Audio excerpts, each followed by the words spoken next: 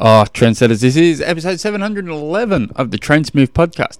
My name is Tim Egg, and if you have a question for the show, jump on through to the website, trendsmooth.com, or just forget that and simply send me through an email, tim@trendsmooth.com. Or you can just jump on social media if that's your thing. And talking about social media, I read this quote today and on Instagram, and I liked it so much. I'm going to share it here because it's a pretty cool quote. It says, reading an hour a day is only 4% of your day, but that 4% will put you at the top of your field within 10 years. Find the time. From Patrick Bet David, which I probably should just Google him because I have no idea who it is. I'd hate to be promoting, you hate to be giving props to some serial killer or something. Hang on. David... Oh yeah, I know who he is. I've actually clicked on his YouTube videos a few times. Yeah, it was a good quote. Anyway, it got me thinking that it got me thinking. You see these. I've heard it 1,000 times by coaches, in particular coaches and stuff like that.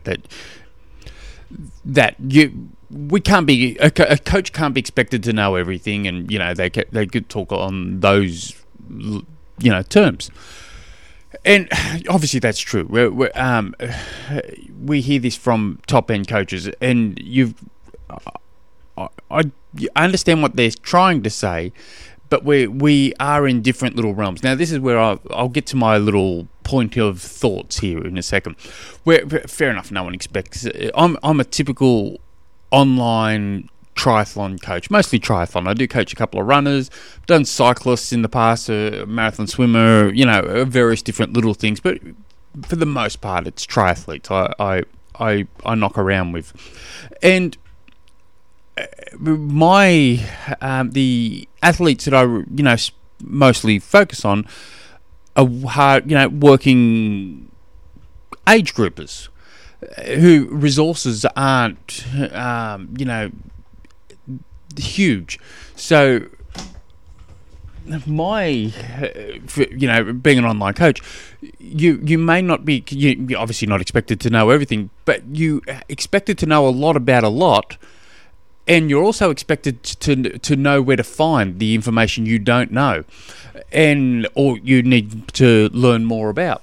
And so it'd be easy if I coach pro triathletes and I could just focus on this, and then I'd send this athlete over to an aerodynamic specialist and then to get him sorted out there, and then I'm going to send him over to a nutritionist to get him sorted out there, and he's got a niggling injury, let's send him straight over to the physiotherapist over there, and what else do we need? We need some mental coaching, so let's head you over into there to get you sorted out there. And there's a problem at home, let's send you over to someone else to help you in that situation. And but most coaches that deal with age groupers, and which you would imagine would be 99.9% of coaches, especially in this sport, has to know and learn about a wide range of different things. Now, I love learning. It's one of the cool things I just can't get enough of. And while I'm probably reading close to about an hour a day, it's never in the one field. It's in a wide range of a field. And then I'm also listening to podcasts, watching YouTubes, and all sorts of good stuff like that. But, one day I could be learning more about nutrition. The next day I'm learning about aerodynamics. The next day I'm learning about a particular injury and rehab. Because athletes, when they work with a coach, they haven't got the resources to be going all sorts of directions. So all of a sudden, we need to know all these little things. So while it's cool where it says read an hour a day, it's only 4% of your time, which is a beautiful thing, and in 10 years you'll be on top of the field. I don't believe that for your typical triathlon coach. I think it's going to take a lot longer, the way I see it anyway, because your typical age group of coach, we just, there's so much to know, so much to learn, and I do get worried when I see coaches just rolling on to their what we used to do is this, and I didn't think it was really such a thing, and till I start communicating a fair bit with other coaches lately in the last year, where they'd be quoting crap out that they used to do back in, 15 years ago or 10 years ago or whatever, and it's like, oh yeah, that's kind of been proven wrong now, and but they practice it. It's worrying in some ways, but it's a good quote anyway. So I have no real point except for just like the other day. I'm just going to be dribbling. Let's jump onto the show. I won't bore you all to tears. Today's question comes from Brennan, who I coach, who sent in a few really good questions, and today is one of the good questions. Tim@trainsmooth.com. If you've got a good question, bad question, I don't care, as long as you've got a question. It helps supports the show. You got all these other podcasts saying, help support the sponsors. Click on this link. Give me a 5-star rating. I don't care about any of that crap. I really don't. All you got to do is just send a question, and you're helping support the show. That's really all this show's about. Today's question is regarding lactate testing and breathing, or the talk test as a good indicator of LT1. In your training, have you noticed this connection?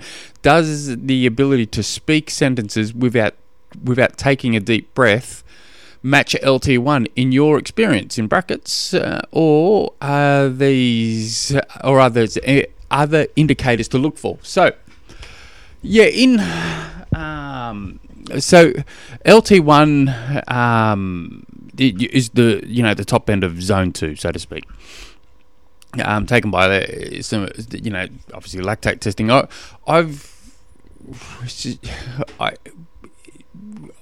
It's something that's very, very fascinating that I can't.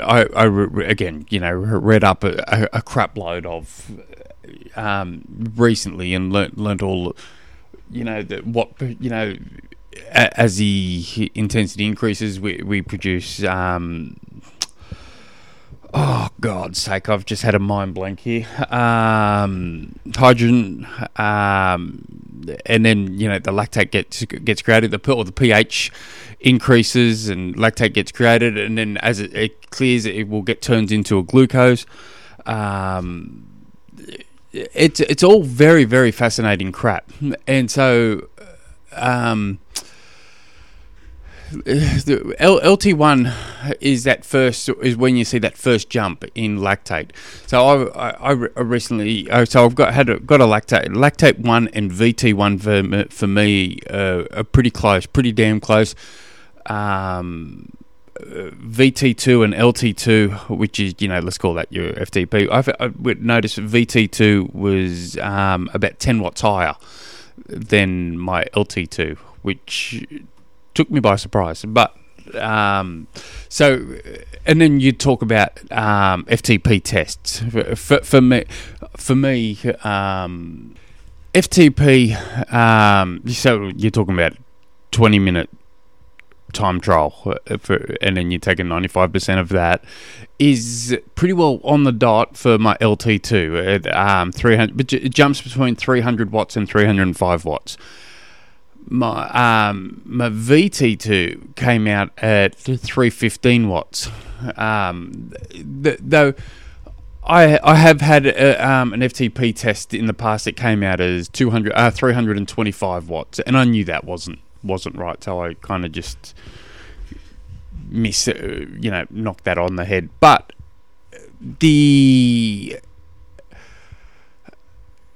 I'm not answering your question here, I know, but the LT1, if you're just, it's just the top end of zone 2. For me, it's hard work. But I could do it for an hour, but it's going to be hard work. I may be able to do it for 2 hours. My legs are going to be screaming at me. Maybe doing it for 3 hours, my legs are really going to be screaming at me. We saw Lionel Sanders do this test, and I mentioned this another podcast recently, where it was pretty cool watching him do a lactate testing. He didn't mention where his LT1 was, but I saw it, and I can't remember for the life of me now. It was. I saw on the He Swim one was the most interesting to me, and I saw that as a huge red flag that and I don't know if it was a red flag for him, but the bike one, he's huffing and puffing, and he's at the top end of zone 2. For me, for me, it's 200 and about 255 watts LT1, and I'm bloody working there, and so but then I got an athlete who can just live at LT1 all day every day, and it's nice and easy. So being in zone 2, you should be able to hold breathe through your nose, regulate it quite well. You'll be able to talk throughout the whole thing. You should be able to talk, and it's probably going to be, if I did 250 watts for my LT1 now, it's probably going to be, so the other day what I was doing was I could hold a conversation, but you're going to tell that I'm exercising at the same time. So, and to be honest, I really I see a lot of value in getting everyone getting their lactate test done, but if you're just going to get it done once and call it quits, it's you're probably going to probably need to do it 2, ideally 3, maybe even 4 times a year to keep it updated, but at least 3 times a year, I would say. And so you start weighing up those options. I personally, if you're talking about an athlete, let's say you're a mid-packer, back of the packer, your goal's just to finish the race, it's not necessary. You can just run completely off MAF for doing something like this. So that if you're wanting to get closer to the top end of your age group, I see a lot of value in getting lactate testing done. If you're really trying to be at that pointy end of that age group, getting your fat max done, getting it all done in a lab so you can work out VT1, LT1, and all that becomes even more cooler, because now you're narrowing those gaps in zones. And I got I got my fat max done last week before, and that was really cool, really cool information I got from that. And I'll be getting another one done, and I'll be definitely getting another one done about a month out from Ironman, 100%, because of the information that I got from it was just way too valuable. But it always depends what your goals are. And you can get some cheap lactate tests out. I can't be sold yet on getting a lactate tester and testing a crazy sum of times throughout each session to make sure you're in zones. And I know that the Norwegian boys are doing it. I struggle to see the value there. I like setting my zones, creating zones, so to speak, with the lactate, narrowing all them closer in, so they're a lot more accurate than an FTP test. And I like doing field testing with that, and so I could go, if I have a test week once a month, or once every 6 weeks, or once every 2 months, or whatever, I'll use a lot of lactate strips that week when I'm doing a whole lot of tests, and then I won't use any for many weeks. So I'm not testing regularly. It does become expensive, but even if there were 20 cents a strip, I still wouldn't be doing it, because I don't see the value in it. Not testing every session, not testing every interval. I think it's an overkill. I think it's a struggle. Once you create your zones in power and heart rate, you can kind of be pretty damn close to what you're trying to achieve in a session. But and then not that expensive. So in a test week, for instance, at first you're going to probably use a few strips, and I'll get closer back to answering your question in a second. I'm just veering off. you get a tester. They're not that expensive. The strips depends on the brand. They can be between $3 and $6-7 a strip. Once you have a play around with it and you've done some tests for that, you're probably going to use a few straight off the bat, and then once you get your technique down right and work out what areas you're going to need to be testing in, that becomes a lot less. You can all of a sudden, instead of do a bike ramp test, taking a test every 6 minutes, you could before you might have gone through 7 strips for that, 8 strips for that test. In a 6 weeks time, 3 months time, 4 months time, or whatever, when you redo that again, you might be only half those strips. It's because you can start off a little bit closer to where you think LT1 is. So you get a baseline, work out your baseline, and you can get it up from there. And then you might do a couple of field tests where you go, all right, I'll do a couple of 30-minute efforts outside at this particular power and test my lactate to see what we're seeing outside, what we're seeing in a controlled environment. Coming, if we're mirror, what's the word I'm looking for? I'm bloody tongue-tied here. If we can, see the same things in both indoors versus outdoors, and that's cool as crap. But if you're not going down that route, or you don't want to jump into a lab and get some tests done, I would just do normal zones and try and hang around for that LT1 being the top end of your zone 2. I will say this: the more I learn and the more I look at this, I think FTP. People bag the crap out of it. I really haven't got that much. It really doesn't bother me too much. You're working off this same metric constantly, and all it is just helping you create zones and intensity. I will say, I think we go a little bit too hard. That 20 minutes, 95% of your 20-minute all-out effort is probably a bit too much for most people. It's probably going to be closer to 90%, but the numbers doesn't look as anywhere near as impressive, unfortunately.